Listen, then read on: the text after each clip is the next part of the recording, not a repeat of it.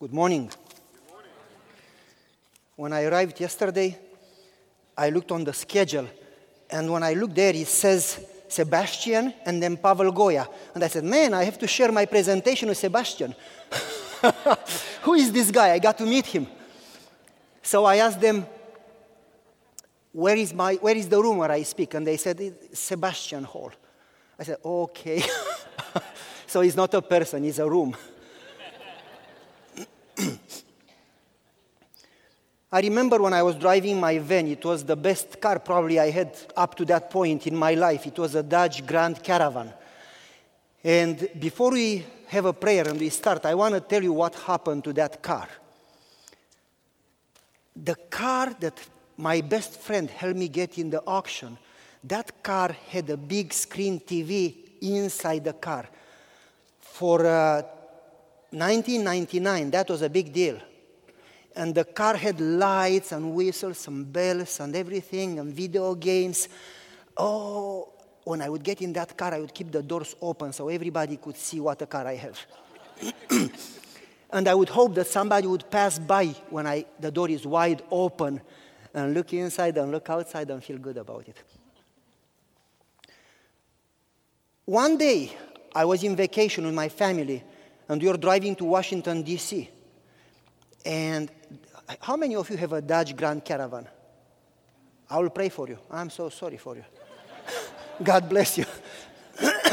I was driving my van, and the van goes, It would not go from second to third gear. So I stopped the car, started again, it would not change.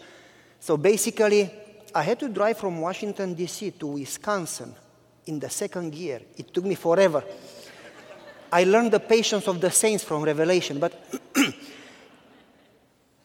I got a transmission at a junkyard for $550. I paid another $450, a church member. He put the transmission on. I drove the car for 3 months, and the transmission broke again. Oh, I lost my holy patience. I was so angry, I started to hit the car with my foot in the tires. And it was in front of Walmart, so my wife, honey, calm down. People know you, just calm down. Count to 10. Say, leave me alone, I don't have money to spend in this junk. Eventually, I calmed down. I hated the van. Bad transmission. Dodge, bad transmission. I got another transmission, around 500 this time. I paid another $450, put it on, and put it for sale. Let somebody else have it. And then, I put it on cable TV. I lowered the price. I put it on Craigslist or whatever is the name. And again, and again, and again, and again, newspaper. Nobody called. Everybody knows Dodge has a bad transmission. So I started to pray, Lord, you are a wonderful God.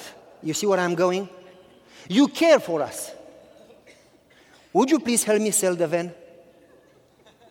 And I prayed and even had faith, strong faith. I believe the van will sell. Didn't. Nobody called. And eventually I was in Beloit giving a prayer speech. And I said, we should never focus on self because God is more important than you and me. And His plans more important than our plans. And we focus so much praying for self and so little praying for God. So much on our plans and so little on God's plans. And we wonder why God cannot work as He worked during Moses or during Daniel or on and on and on. And as I was driving the van back home, it occurred to me that I don't practice what I preach. So I said, Lord, forgive me. I'm not going to focus on my van anymore. Help me focus on you. And God spoke to me instantly and said, you need to give up everything. I said, Lord, if it was Mercedes, I would not give it up. But this Dodge, you can have it.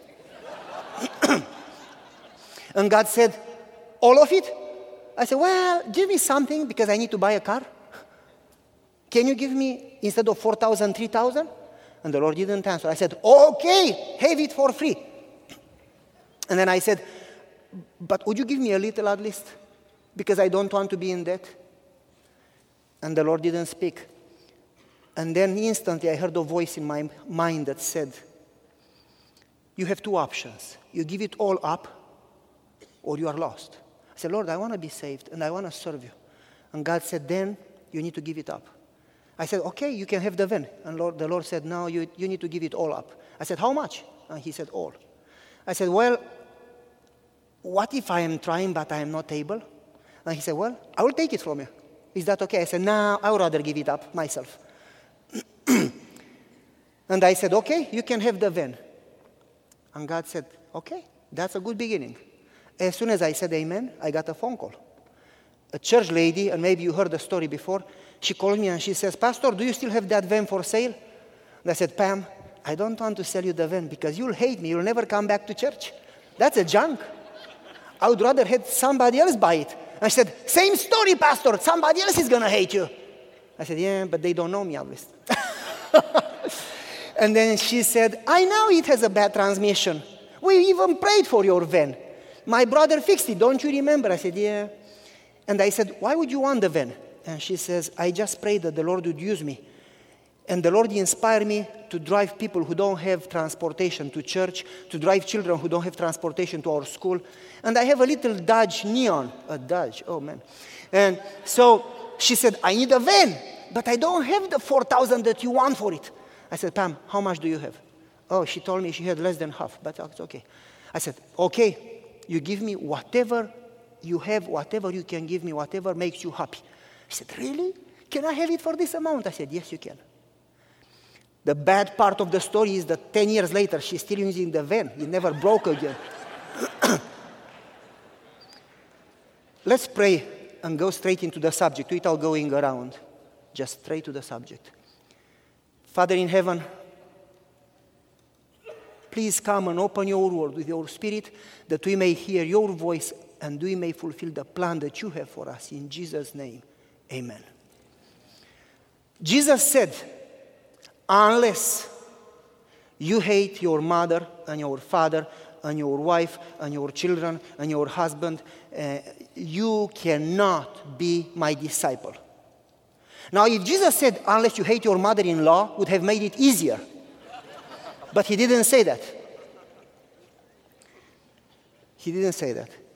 It is the principle of self-renunciation, the principle of giving up everything. It's not the nice prayer when you pray and get an answer, but it's the prayer when you don't get an answer. And you trust him so much that you rejoice and have peace and know that God knows everything. Doesn't he? She came to me, the same lady that bought the van, and she said, Pastor, my husband left me and my child is taking drugs and he is in prison and I am sick and I am losing my job. And I've been praying for 6 months and I have no answer. And I said, what do you pray for? And she said, I pray for these problems. And I said, stop praying for them. Pray for God's plan. And she said, don't you care? I said, yes, that's the reason I tell you. How much time do you and me spend praying for our needs? I am not saying that we should not pray for our needs. God said, cast all your needs upon him, upon Jesus. Upon him, Jesus says. He does care. If a father cares for his children, moreover, God who loves us would care. He will not give us a snake if we ask for a bread. But the Bible says, seek first the kingdom of God. It's a matter of priorities. And then trust that I will provide above and beyond your needs. I remember I would go to school and the classmates would make fun of me and they would say, you are an Adventist, there is no God, you are stupid. And I would go home and cry. And my father took me by hand to the cemetery. And my father told me, do you see the grave? I want you to curse that grave. And I said, I cannot do that, you'll spank me. My father said, I want you to hit him. I cannot do that. My father said, hit him. I said, okay. What did he say? He is dead. And my father said, unless you die, people will keep hurting you. Paul says in 1 Corinthians, I die daily. I believe it's 1 Corinthians chapter 15, I'm not sure. 1 Corinthians, I die daily. Unless we learn to die, God cannot use us. We wonder, where is the God of Abraham, the God of Moses? Where is the God that pushed the sun 10 hours back during Josiah? Where is Joshua? Sorry. What is English? English is the most horrible, terrifying language in the earth. There is no rules. The same spelling, you can read it two different ways. Who knows why? Anyway, the God of Moses who split the sea. What is that God? Why miracles don't happen today? I was giving in Spain, in Madrid, the prayer seminar. And after I gave the prayer seminar, I came back home. And then 2 years later, I get a phone call from Italy, from Rome. And the union says from Italy, come and give the prayer seminar here. I said, I cannot. I just cannot. I am scheduled 2 years in advance. I cannot. Period. Not going to happen. And they said, we want you to come. I said, you don't know English? Do you want me to speak Romanian? No, we don't know Romanian. Then just I tell you again, not going to happen. I have a schedule and I cannot change it. And I said, you want to get me? 2 years in advance. And then they say, can you come from your vacation? I said, why? And they said, have you been to Italy? No. What if we pay for you and your wife 2 weeks vacation and you speak 2 Sabbaths? And everything in between is paid. I said, well, keep going. I'm listening. And they said, well, we'll get the hotel, we'll get the car, we'll get the food for you. And you go on your expense wherever you want, you pay the gas. I said, keep going. And you speak first and second Sabbath. And we pay the trip for both of you. I said, I'm coming. I'm coming. And I said, where do you want me to speak? Well, we want you to speak in 4 locations. Rome, Turin, Milan, and I think it was, trying to remember, Venice, or whatever. Anyway, so I go there. When I go to Milan, something strange happened. The church is totally packed. And they told me at the union that the church goes in minus. The church is declining, is dying, is minus 0.3 or whatever. I don't want to give you a number that I'm not sure about. I don't remember. My wife knows this picky small details. Doesn't matter. But anyway, so sometimes I even confuse the stories because there are so many stories. So the church that I was told that is dying, it was packed. There was no room on the seats or between the aisles or in the back or at the windows outside. Everybody was there, like the whole Milan. Exaggerating a little.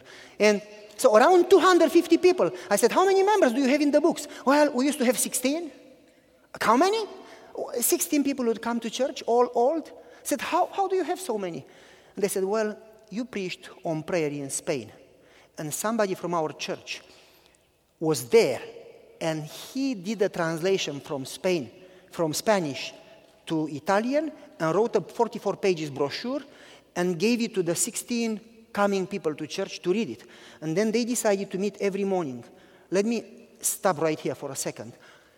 One of my church members talked to me yesterday and said, Pastor, what if we all prayed, and what if we all had a prayer group, a small prayer group, 2-3 partners that we would pray for each other, like Moses and Har and Aaron?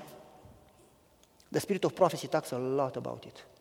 And what if we also prayed in the homes with our family, and then the spouses together, husband and wife would pray together, and then we would pray also alone? What would do to our churches and to our families? I said, yeah, we are speaking now. This is it. Let's do it. What if we did that? So back to the story in Milan. They said, we started to pray every morning at 5:30 at the church. That's sacrifice. And we prayed at 5:30. Then we started to pray in small groups at home, and then we started to pray in the families, and then we started to pray alone. And our church became just prayer. And we said, we are not going to pray for self. Give me this job, heal me of this disease. We are going to pray for God and forget self. And even if we die, that's not important anymore. Whatever He wants, whatever would glorify Him. And that's the prayer that God cannot refuse. When you give up self. To the point that you remember, David, go to Psalm 63. In the wilderness of Judea, followed 10 years. That's not a short time. Have you prayed 10 years for something with no answer? Would you keep praying? 10 years being followed by King Saul and his army. David doesn't pray for protection, doesn't pray for justice, doesn't pray for water, doesn't pray for food. And he has an army with him and their families. David says, in a dry land where there is no water, I've seen you.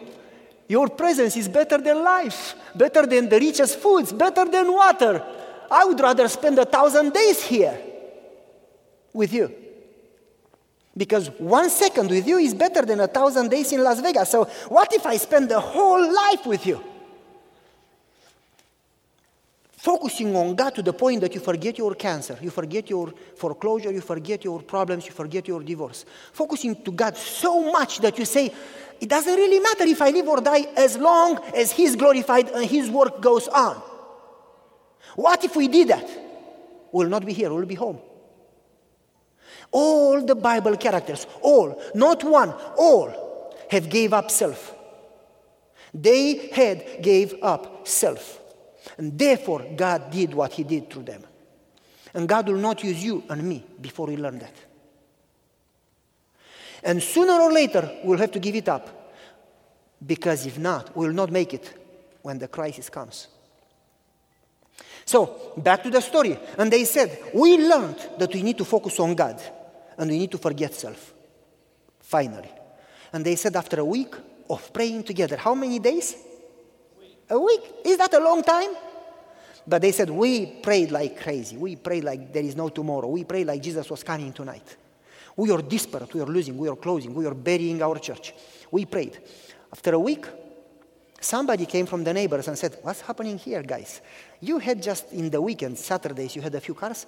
Now you have cars every morning at 5:30. Is there something going on? They said, no, we just pray. What do you pray for? Well, we just pray for God's will and God's presence. And the guy says, well, you know, my wife has cancer. Would you pray for her too when you pray for whatever you pray? They said, yeah. And they told me, we prayed, but we didn't believe that something would happen. It didn't even cross our mind that something may happen. Second week, a week later, the guy comes and says, you know, my wife was in the 3rd stage. She had several, like 3, 4, 6, whatever months to live. She went to the doctor today, and the doctor said, gone, no trace of cancer. What did you do? And he says, you know, I talked to my neighbor, and he came with me. Would you pray for his son? He is in prison. And they prayed, and then the next neighbor, and then the whole street, and then the next street. The whole neighborhood got baptized. The Pentecost can repeat again. And it will repeat again. And should happen today. If not today, then when? And Jesus said, unless you hate, the word in Greek is misheo, that doesn't mean to hate, because Jesus said we should love one another. Jesus said you should love and respect your parents. The word misheo means to love less than. Unless you love them less than you love me, you are not worthy to be my disciple. That means God should come before job. God should come before your house and your mortgage. God should come before your husband or wife or children or parents. God should come before anything else. Unless that happens, God cannot work. That's the principle of of renunciation. And then the second part said, and unless you hate yourself, so God should come before you. And I tell you, that's hard. Because God doesn't accept 95%. He takes it all or nothing. Don't we sing, I surrender all to Jesus? Oh, let's just do it. God doesn't take a divided heart. God doesn't fix a broken heart. Not even God can fix a broken heart. God kills it and then He makes a new one. He would implant in you a new heart, that you will be partaker of divinity, that He Himself, after you die, will live in you and live through you, and it's not going to be you living, but Jesus. That's the reason Paul says, I have been crucified and I no longer live, but Christ lives in me, Galatians chapter 5. So, basically, this is the principle. God says, I cannot save you and I cannot use you before you die. And death is not easy. Sinners have easier time to be saved than saints, because sinners know that they are wrong and they give it up, but saints never give up. And God doesn't ask us to give up just our sins, but He wants us to give up our righteousness too. Wherever we are right, He wants us to give it up too. He just wants us to give it all up. And not to be controlled by our righteousness, but be controlled by Jesus. And that's difficult to do. I remember we started the Bible studies in Lexington, and there were just a few people before giving Bible studies in that church. We prayed, and we sent 10,000 invitations in homes. We made a plan that we will do 1 zip code a year. There are 10 zip codes. That means in 10 years, Lexington is going to be evangelized. So we sent to the first zip code. And we got like 300 responses back. And in our church, there are like 2-3 people giving Bible studies. So we talked to the church, and we got 10, and then 20, and then 30, and then more people. And eventually, we gave 276 Bible studies. Come on, say amen. Okay. 276. And I remember having them tell the stories in front of the church. And one lady, I'm not going to say the name, comes to me, and she has a very dubious life. And she says, Pastor, I didn't used to come to church, and I don't feel worthy to come to church, and I don't even feel worthy to pray. That's nonsense. When you say, I am a sinner, therefore I cannot pray, it's like you say, I am sick, so I cannot go to the doctor. Nonsense. That's the reason you go to the doctor. You don't wait until you are well and then go to the doctor. But anyway, so she said, I cannot feel worthy even to come to church. Moreover, to give a Bible study. But it's so exciting. I want to be part of it. And I said, listen, you will never grow unless you work with others. Because God didn't ask us to come to church to be blessed. He called us to come to church to bless. You will never get a blessing before you share a blessing. You are blessed to the degree that you bless. So I said, you come to church, you got to work with others. As you work with others, you grow. And she said, but I am not worthy to tell them. I said, who told you to tell them anything? You just go there and pray with them. This is the DVD, this is the guide. They play the DVD, they read the guide, and you say, good job, let me have a prayer, and you go home. Let them read it. Oh, that's easy. I said, okay, go. She takes the Bible study, she goes, she calls me 5 minutes later. God doesn't consider me worthy. The apartment building is locked. I buzzed the thing, and nobody opened the door for me. I said, I want you to stay there. I want you to get in your car and pray until God gives you an answer, and then you come back. And she said, okay. 5 minutes later, she called me. God didn't give me an answer. I'm coming. I said, you didn't hear what I said. I want you to pray until you get an answer. And she said, what if he doesn't give me an answer? Then I want you to sleep there and wake up there and go to sleep next night there, and I want you to stay there and pray until you get an answer. Because God is not going to turn you down, but you don't give up. And she said, Pastor, but what if it takes 2-3 days? I said, that's what it takes. And I said, I want you to give up. But I have a family. I said, no, you don't. Well, yes, but I have a job. No, you don't. You don't even have a life. Leave me alone. Just pray. I said, why would you say that? I said, you told me that, didn't you? You just told me that. I said, yes, I did. Then pray. I said, I will pray here for you in my office, and I'm not going to go home before you have an answer. And she prayed, and she prayed, and she prayed. I said, Lord, you got to answer now. And she called me 2 hours later, and she's like unable to talk. Pastor, you would not believe. I said, calm down. Tell me what happened. So I was praying and praying and praying, and it took like 1 hour, and I said, Lord, I am not worthy, but I am not going to give up. And I was praying and praying and praying, and somebody comes through the door, going into the trash container, with the garbage. And she said, I ran to him, I said, can you let me in? I go to this apartment to give her a Bible study. And he says, no, if she's not home to open the door, I'm not going to let you in. But guys, I am angry with you. And she says, with me? And he said, yes, because I asked for a Bible study and nobody ever came. I said, no problem. I give you this Bible study and I go back to the church, pick another one for her. And the guy says, okay, come in. And she says, no, you are a man. I am a lady alone. I'm not going to. Come in. And she says, okay. She comes in. He says, sit down. She sits down. And he leaves. He goes. He closed the door behind him and he's gone. And she's alone in his apartment. And she says, Lord, I don't know what to do. Just 5-10 minutes later, he comes with another 11 neighbors. They all want a Bible study. Sit down. Now tell us. And she says, I don't know what to tell you. I am a sinner. My life is horrible. I left the church so many years ago. I am not worthy. I don't even know what to tell you. But this is what I have, the DVD and the guide. And he says, well, if a pastor came, we will not talk to him, because those are the good people and we are sinners. But if you came, we'll do that. So they play the DVD, and he says, what do we do now? And she says, I'm supposed to have a prayer for you. And she prayed for them, and she called me, Pastor, I gave a Bible study to 12 people. I said, don't we have a good God? How do you feel about it? And she started to cry, and she says, God wants to save me, doesn't he? I said, not just you. God wants to use you, not just to save you. Stop focusing on self. What would be the benefit to be alone in heaven? Before we learn, wow, I forgot about the clock. Oh, we still have time, it's good. The canvassing team from Ouachita just left Thursday from our church. And they told us so many stories I could tell until tomorrow. I mean, story after story after story. All when we give up self. All when we learn how to pray. And we know this stuff. It's nothing new. The question is, how long is going to take before the church? And I'm not talking about the church. I'm talking about you and me. We are the church. Before we make a decision to pray like Jesus is coming tonight. How long is going to take before we make that decision? I remember when our son had a car accident. I pray for my children every day. And we should, shouldn't we? There is nothing wrong with that. The problem is priorities. Who comes first? There's nothing wrong to pray for your job or for your health or for your children.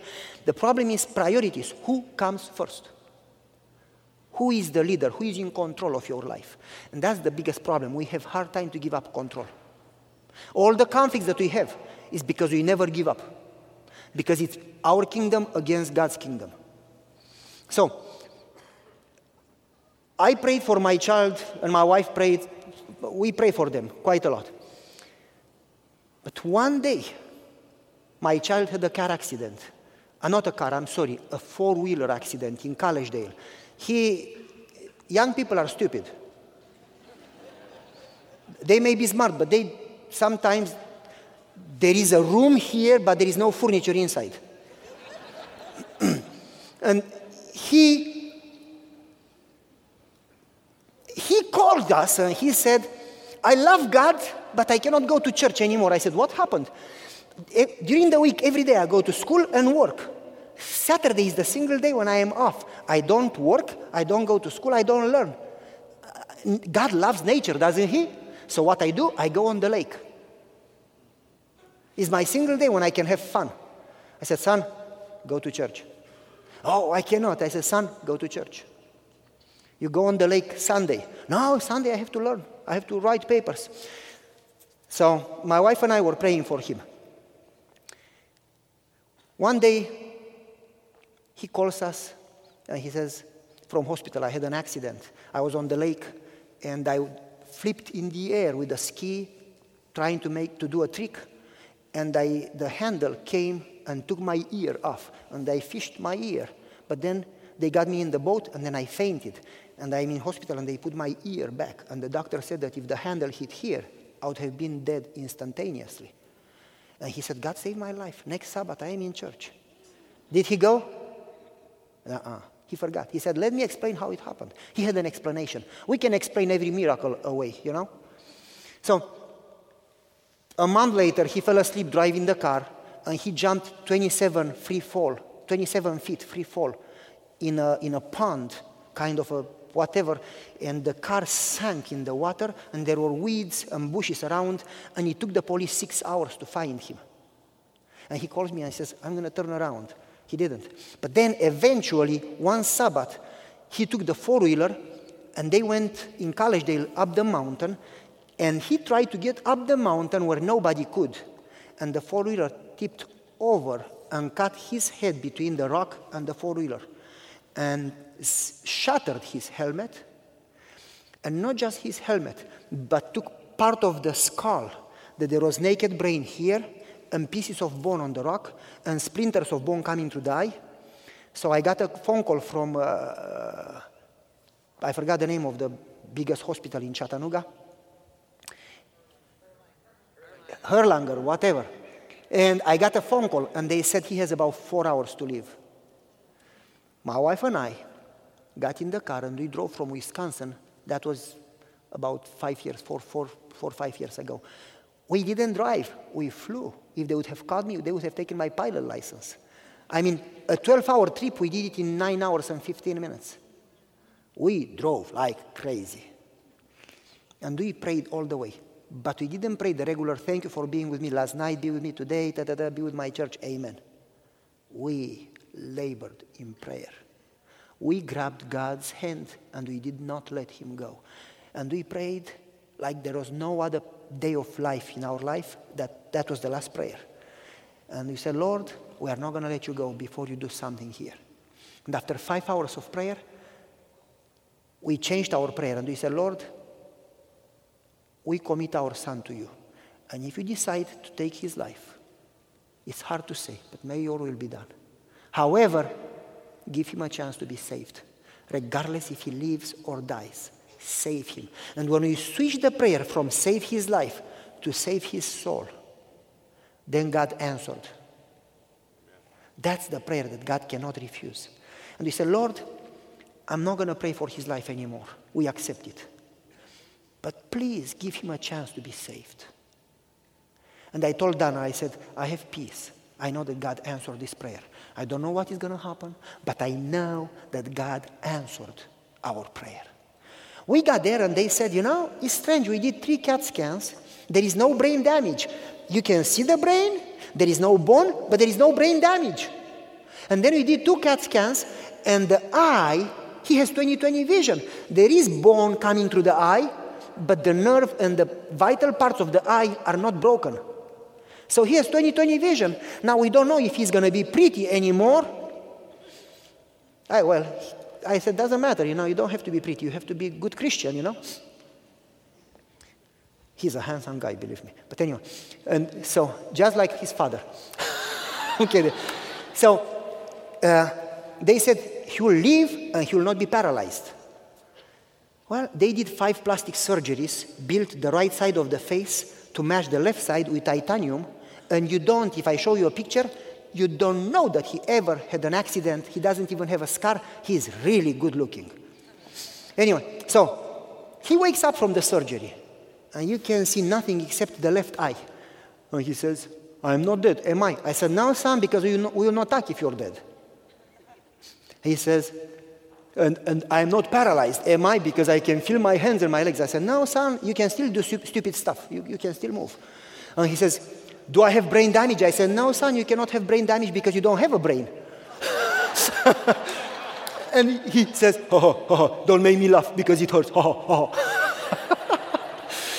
And then he says, God saved my life again, didn't he? I said, yes, he did. And then he says, I want to change, but I cannot. What should I do? I said, son, we don't have the power to change, regardless how many times we want to. But we need to die before God can make us new. I said, son, you need to make a decision today and every day from today.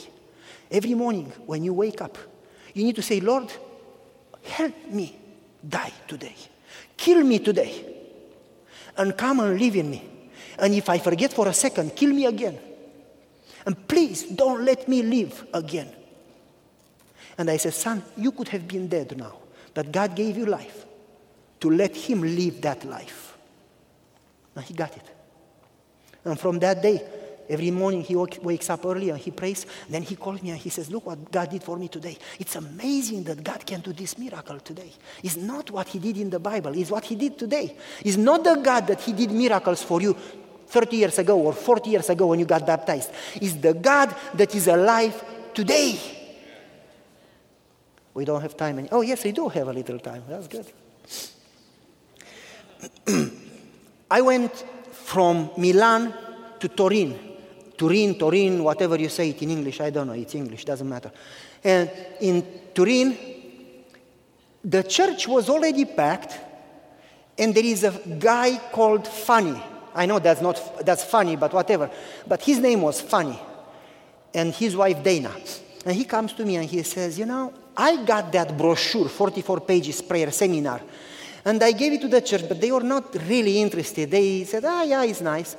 But then my wife and I read it, and we said, We cannot live the way we live anymore. This guy, Fanny, used to own a big construction business, and he used to have a lot of money, well-to-do, very well-to-do. And he was among those people who are well-to-do, and they love God. And they are in fire for God. And they want God to be above themselves, and they want Jesus to come soon. And they do whatever they can to help that. So this guy, Fanny, was very involved in the church and very supportive of the church. And he says, I got from this seminar a different level of understanding. It's not that I go to church once a week and to work and to evangelism, and I give so much that is way more than tithe. It is that I have to give everything, myself. And he says, it occurred to me that Jesus said to the young rich ruler, sell how much? All. That's not easy. How many of you are willing to sell? Don't raise your hands, because we are not allowed to lie. To sell all. Sell all. How much means all? Pretty simple. Nothing left. Give it away and then follow me, and you'll have a room in the kingdom. And Fanny said to me, that was a tough decision, Pastor. And I was struggling, and my wife and I kneeled down, and we prayed the whole night from 10 p.m. until 5:30 a.m. And we said, Lord, you give us the power to give it all up. And we are not going to leave from here before we give it all up. And in the morning, God gave them the strength, like Abraham, to give up his son. They got the strength to give up their business. And I'm not saying that God wants you all to give up your business. God may want you actually to keep it and use it in a right way. But God has a plan for everyone, and you need to seek that plan. So God inspired Fanny to give up his business. So his wife and Fanny agreed, and that day they sold their business. And after they sold it, within a short time, God inspired them to go to Africa. And I'm not going to give the names in details and places. They went there and they built 2 orphanages. And then they came back and they prayed again. And God said to them, who called you back? Go back to Africa. And Fanny said, but I have no more money. And God said, who told you that I need your money? We too many times think that God needs what we have. It all comes from God, folks. Remember. So Fanny said, but Lord, I don't have anything left over. And God said, go. He said, okay. They went to the airport, and while they are in the line for security to check in, to be controlled, baggage and everything, and they are in line, somebody comes, and he has 2 big bodyguards with him, and he says, I am Senator so-and-so from the government from Italy, and I heard what you have done in Africa, and I want to be part of it. And here, it's a briefcase that has 200,000 euros. That's a big amount, believe me. I don't know, 300,000 or more dollars, but that's a big amount. This is the briefcase. I know you cannot go to the airport, so I am a senator. This is a diplomatic briefcase. It has diplomatic immunity, and I am here with you. And these guys are going to go with you in Africa until you get to that place. He went back, and he built more and did more, and he used all the money and did great things there. And then he came back and said, Lord, what is next? And God said, go to Romania and build a nursing home for the elderly. And he said, I have no money. And God said, you didn't learn the lesson, did you? It's like the disciples. Today God multiplies the fish and the bread, and tomorrow they struggle and they wonder. We'd never get it. So he goes to Romania, and he looks in the airport, but nobody came. So he gets there, and he's waiting in the airport, and his wife says, honey, we have been waiting for the last 4 hours, let's go. And they go to the hotel, and they get in the hotel room, and they don't know what to do and where to go. And they start praying and praying and praying. And they pray a whole week, 7 days and 7 nights in the hotel room. And after a week of prayer, somebody knocks in the door and says, you are Fanny? I found out what hotel you are. I found out the room and everything. I have here some drawings for you. You told so-and-so in Turin, Italy, that you are here to build a nursing home. I am an architect. I also help the church with drawings, blueprints.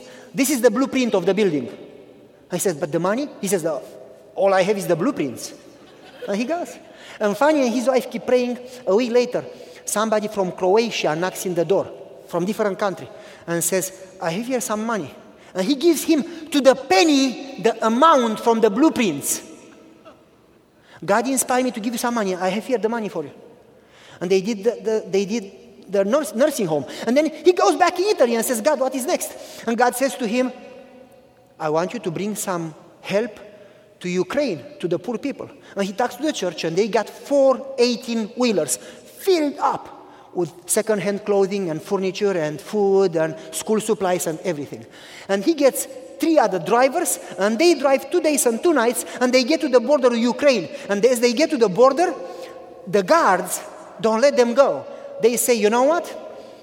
2 luggages, 2, how you call them, the big?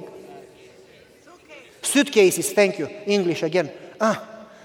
2 suitcases per person. Whatever is over, you got to pay $2 per pound. No, per kilogram, I'm sorry, $2 per kilogram. That's crazy. That money, you can buy new clothing, you don't need second-hand clothing. And they pray and pray and pray and pray and pray. And in that time, that was several months before I went to Italy, I got an email from somebody called Fanny. And he says, I did what you said in the prayer seminar and God doesn't answer. What should I do? I don't know this guy. I don't know this story. So I emailed him back. I said, keep praying. So now back to the story. He says, so I got the email back from you like you didn't care. Keep praying. But I didn't know what to do, so we kept praying. So we are here at the border of Ukraine for 2 days already, and we keep praying. And I said to myself, these people want a gift. So I go back to them with a passport and put $100 euro bill in the passport and give it to them. And the guy from the border says, I would love to take it, but nevertheless, I'm not going to risk my job. You cannot bring your 4-wheelers unless you pay customs. So Fanny goes back, and they keep praying and keep praying and keep praying and keep praying, and God doesn't give them an answer. And they keep praying, and they keep praying, and God doesn't give them an answer. So Fanny says, there is no answer to this prayer. Folks, the spirit of prophecy says that no honest prayer goes without an answer. But it would be wrong to assume that God would answer the way we want, in the time we want. God answers every prayer. We just don't see it. And by the way, most of the time, answer to prayer, it's a process, it's not an event. Back to the story. So they decided to unload the 4-wheelers in some storage place and go back home. So they unloaded everything and paid the storage for a month. And they gave it all up and went back. And they called the local pastor, an older man. He says, get your church members and get as much as you can. And this is the password from the lock, from the storage. So the local pastor took 6 retired elderly people. And they went there, each one 2 suitcases. Today, tomorrow, and the guard started to make fun of them. 4 18-wheelers is going to take you forever. Day by day, 14 suitcases. 7 people, 6 plus the pastor, 2 each, It doesn't make much sense. And the guard says, why do you do that? How much money do you make selling this junk? They said, you got it all wrong. We don't make a penny. We want to do what Jesus did. We want to help the poor. We want to make a difference. We want to help people and pray for people. We care for people. And the guard says, there is no Jesus. There is no God. And the pastor says, yes, you may not have a God, but I have one, and I know him, and I see him, and I hear him daily. There is a God. And he is very alive in my life. And the guard says, no, if you can prove to me that there is a God, I will believe in him too, but I am pretty disappointed with him. And the pastor says, sit down. I'm going to show you today that there is a God. And he gave him a full Bible study on grace. And the guard says, my soldiers need to hear that. So he calls them.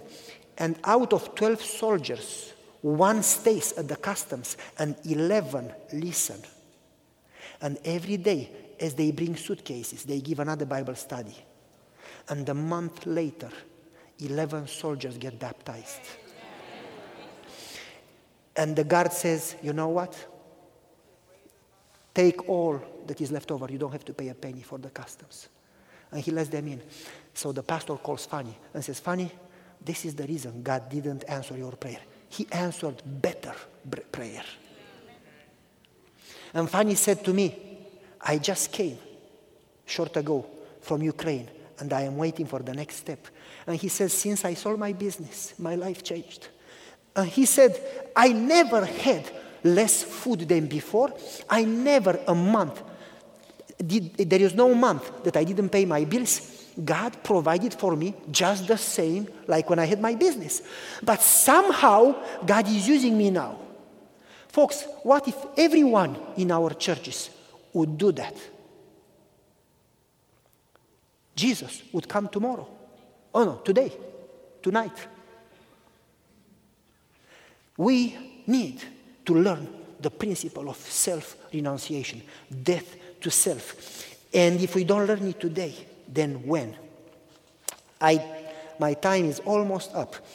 But this is the harsh side of discipleship. Unless you die to self, you are not worthy to be my disciple. Basically, God says, you may think that you are my disciple, but you are lukewarm. You are not hot, you are not cold, you are somewhere in between. And Paul says, if we are not with God and not with Satan, it's the most miserable position because we lose it all. Either left or right, make up your mind. The principle of self-renunciation, the cost of discipleship, to give up everything, to live for God, to bless, to renounce, to die daily. By the way, I remember I talked to my wife and I said, honey, there is no month, that better be God who calls you, because if not, I'm going to answer. Okay. So, back to the story. So, my wife and I talked and we said, God has been faithful to us. We used to have a big business in Romania. We sold it all when they called us to ministry. And we were never sorry. In fact, we consider it a privilege, a joy. And my wife and I talked and we said, we need to learn to be more committed, 100% committed. And I remember one morning, I paid my bills. First I put on side the tithe check, and then the offerings. I put some money for offerings and then for the poor. And then I paid my bills, and then I had the money for my son's tuition, and then nothing left over. By the way, when you put God first, God uses the chewing gum principle for you. You know what that is? The chewing gum principle, you know that you can chew gum forever, it never ends. God would make the leftover money last forever. That's the chewing gum principle. So, that's what God has done to us. Every single time when we give up everything, God makes it whatever is left over last forever. And we have a pretty good life. I mean, I consider myself extremely blessed. And I mean that. I'm not trying to be humble or to lie or to impress you. I consider myself extremely blessed. And so, I had the money for tuition, and as I said, you know, if we keep them in the house, we may spend them. Let's go to school and pay tuition for my son. I got them in my pocket. I got in the van. Now I had a Toyota Sienna, not that Dodge. That was a good van. Anyway, so I got in the van. It was pouring. The rain was so heavy. And I am driving 4 miles to the school, around the block 4 times. So I go left, and I go left, and I go left, and I go left. And close to the school, went to turn into the school driveway. Somebody there, after she dropped her children to the school, she's walking back home through the rain, and she's crying and cleaning her eyes. And I stopped, and I just baptized her a few months before. And I said, what is wrong? Why do you cry? Why do you walk home? And she says, I cannot tell you. I said, you got to. I'm the pastor. And she said, oh, you are not a Catholic priest. I don't have to tell you everything. I said, yes, you are right. You don't have to tell me everything, but you are crying, and I need to pray for you. And she says, well, I hate to tell you. I said, okay, hate, but tell me. And she says, well, they closed the business, so we got laid off. I lost my job, and I didn't pay the apartment, and the lady evicted me, and she had 2 small children. And then she said, I had no food, and I didn't pay electricity, and I didn't pay gas, and I didn't pay telephone. And today we used the last 2 potatoes, and we don't know where to go, and we don't know what to eat, and we are in the street. And she said, my children are in the neighbor's house, but we cannot stay in the neighbor too long. And God spoke to me and said, you need to solve this problem. And I said, Lord, all I have is the tuition money, and I got to pay tuition. And the Lord said, death to self. And I said, Lord, but I still have to pay tuition. And the Lord said, you don't hear it. Give it all up. So I said, okay. I said, get in the van. We went to Aldi. Do you know Aldi store? It's the cheapest possible store, but still, food. And I got there. I filled a cart with stuff. And she was kind of smiling a little. And I said, that's good news. And I drove back to the neighbors. And then, after we unloaded the van, I called the landlord. And I said, what church do you go to? Oh, I go to and I'm not going to tell you. It was a different denomination, not Adventist, but I don't want to tell you because I don't want to blame any church. Because it's not the church that is good or bad, it's the people, And they are everywhere, good and bad people. And we are good or bad, it depends. So, I said, is that what your pastor is teaching you? I said, who are you to talk that way? I said, I don't care who I am. I just tell you, is that what your pastor is teaching you? I'm going to call your pastor and tell him what you did. And he says, go ahead, I don't care. I said, hey, I'm not going to stop there. I call your pastor, and I'm going to put it over the internet. I said, I'm going to go against you full throttle. I'm going to How could you learn from the Bible to love your neighbor as you love yourself, to do like Jesus did? You call yourself a Christian, and when Jesus comes and says, I was poor, I was naked, how could you call yourself a Christian when this lady is in the street in rain with 2 small children? And she was quiet. I said, do you have children? Yes. Is this the example you give them? Is this what you want them to learn? I said, but she didn't pay. I said, she doesn't have the money. She lost her job. I said, this is the money that I have in my pocket. This is tuition money for my son. I am willing to give them all up, but that's just about half of what she owes you. If you would forgive the other half, and let me tell you, you can afford more than me, because you own quite a few apartments. I said, okay, I'm going to do that. I said, praise the Lord. And then I called my elders, and I said, this Sabbath, you'll not have a sermon and you'll not have a pastor unless you do what I did. And they said, what did you do? And I told them the story, and I said, I want you to get the money together, not from the church budget, but from your own pocket. And I want you to pay electricity and gas and power and telephone for this lady. And they did. Then I talked to the lady and I said, I want you to find a job this month. I don't care where, Walmart. And then while you work here, you find a better job. And next month, we will not help you again, but next month you come to me and you tell me that from little salary that you got, you helped somebody else. I want you to do that for me. And she did. She went to Walmart, she got a job. Next month, she told me that she helped somebody. And she gave me the name. But after she was back in the apartment, she started to cry. And I said, why do you cry? And she said, Pastor, I never had such a good day in my whole life. This is God's church. This is not just sermons. This is living like Jesus. I feel home than any home in my entire life. I feel that this is the church that I should die for. And she started to hug me and to kiss me, and she would not stop. And she made my day, believe me. And so I went home and I told my wife, honey, I didn't pay tuition and I don't have the money. I said, you lost the money? No, this is what I did. And my wife hugged me and said, good for you. Good for you, Pastor. That's the way you should live. That's what God called us to do.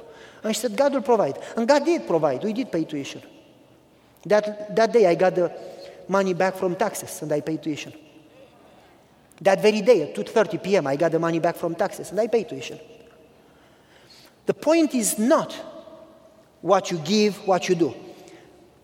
But the point, the secret to a new life, the key to salvation, the key to being used, the key to growth, the key to follow Christ is to die to self. I've been crucified and I no longer live. I die daily. Except a corn wheat falls into the ground and dies, it remains alone. But if it dies, it bears much fruit. The key to bear fruit is to die daily. And we will never accomplish much before we die. And when we die, God is going to live in you and in me. He's going to do what we cannot do. I don't have time. My time is literally this second. It turns 0000, so it's done.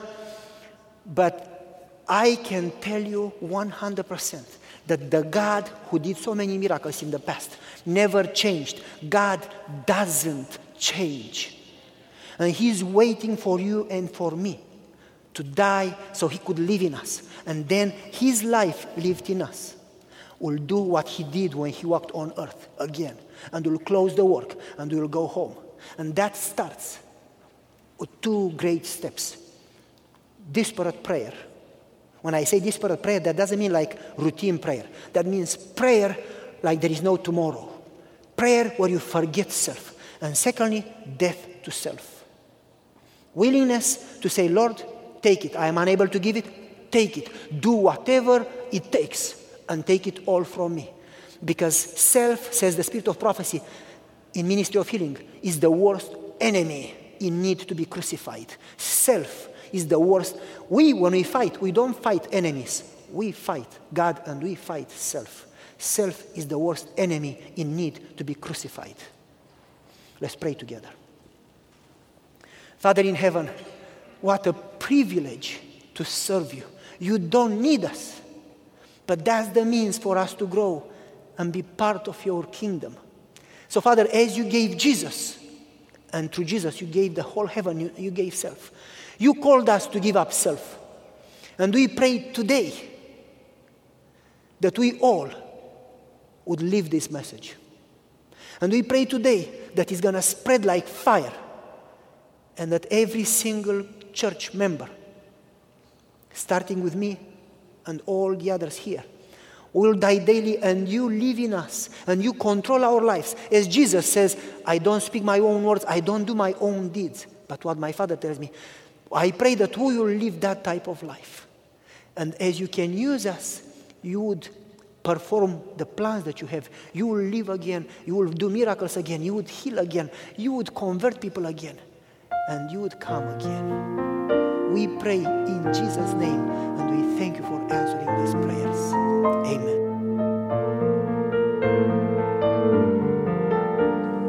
This media was produced by Audioverse for ASI, Adventist Layman's Services and Industries. If you would like to learn more about ASI, please visit www.asiministries.org. Or if you would like to listen to more free online sermons, please visit www.audioverse.org.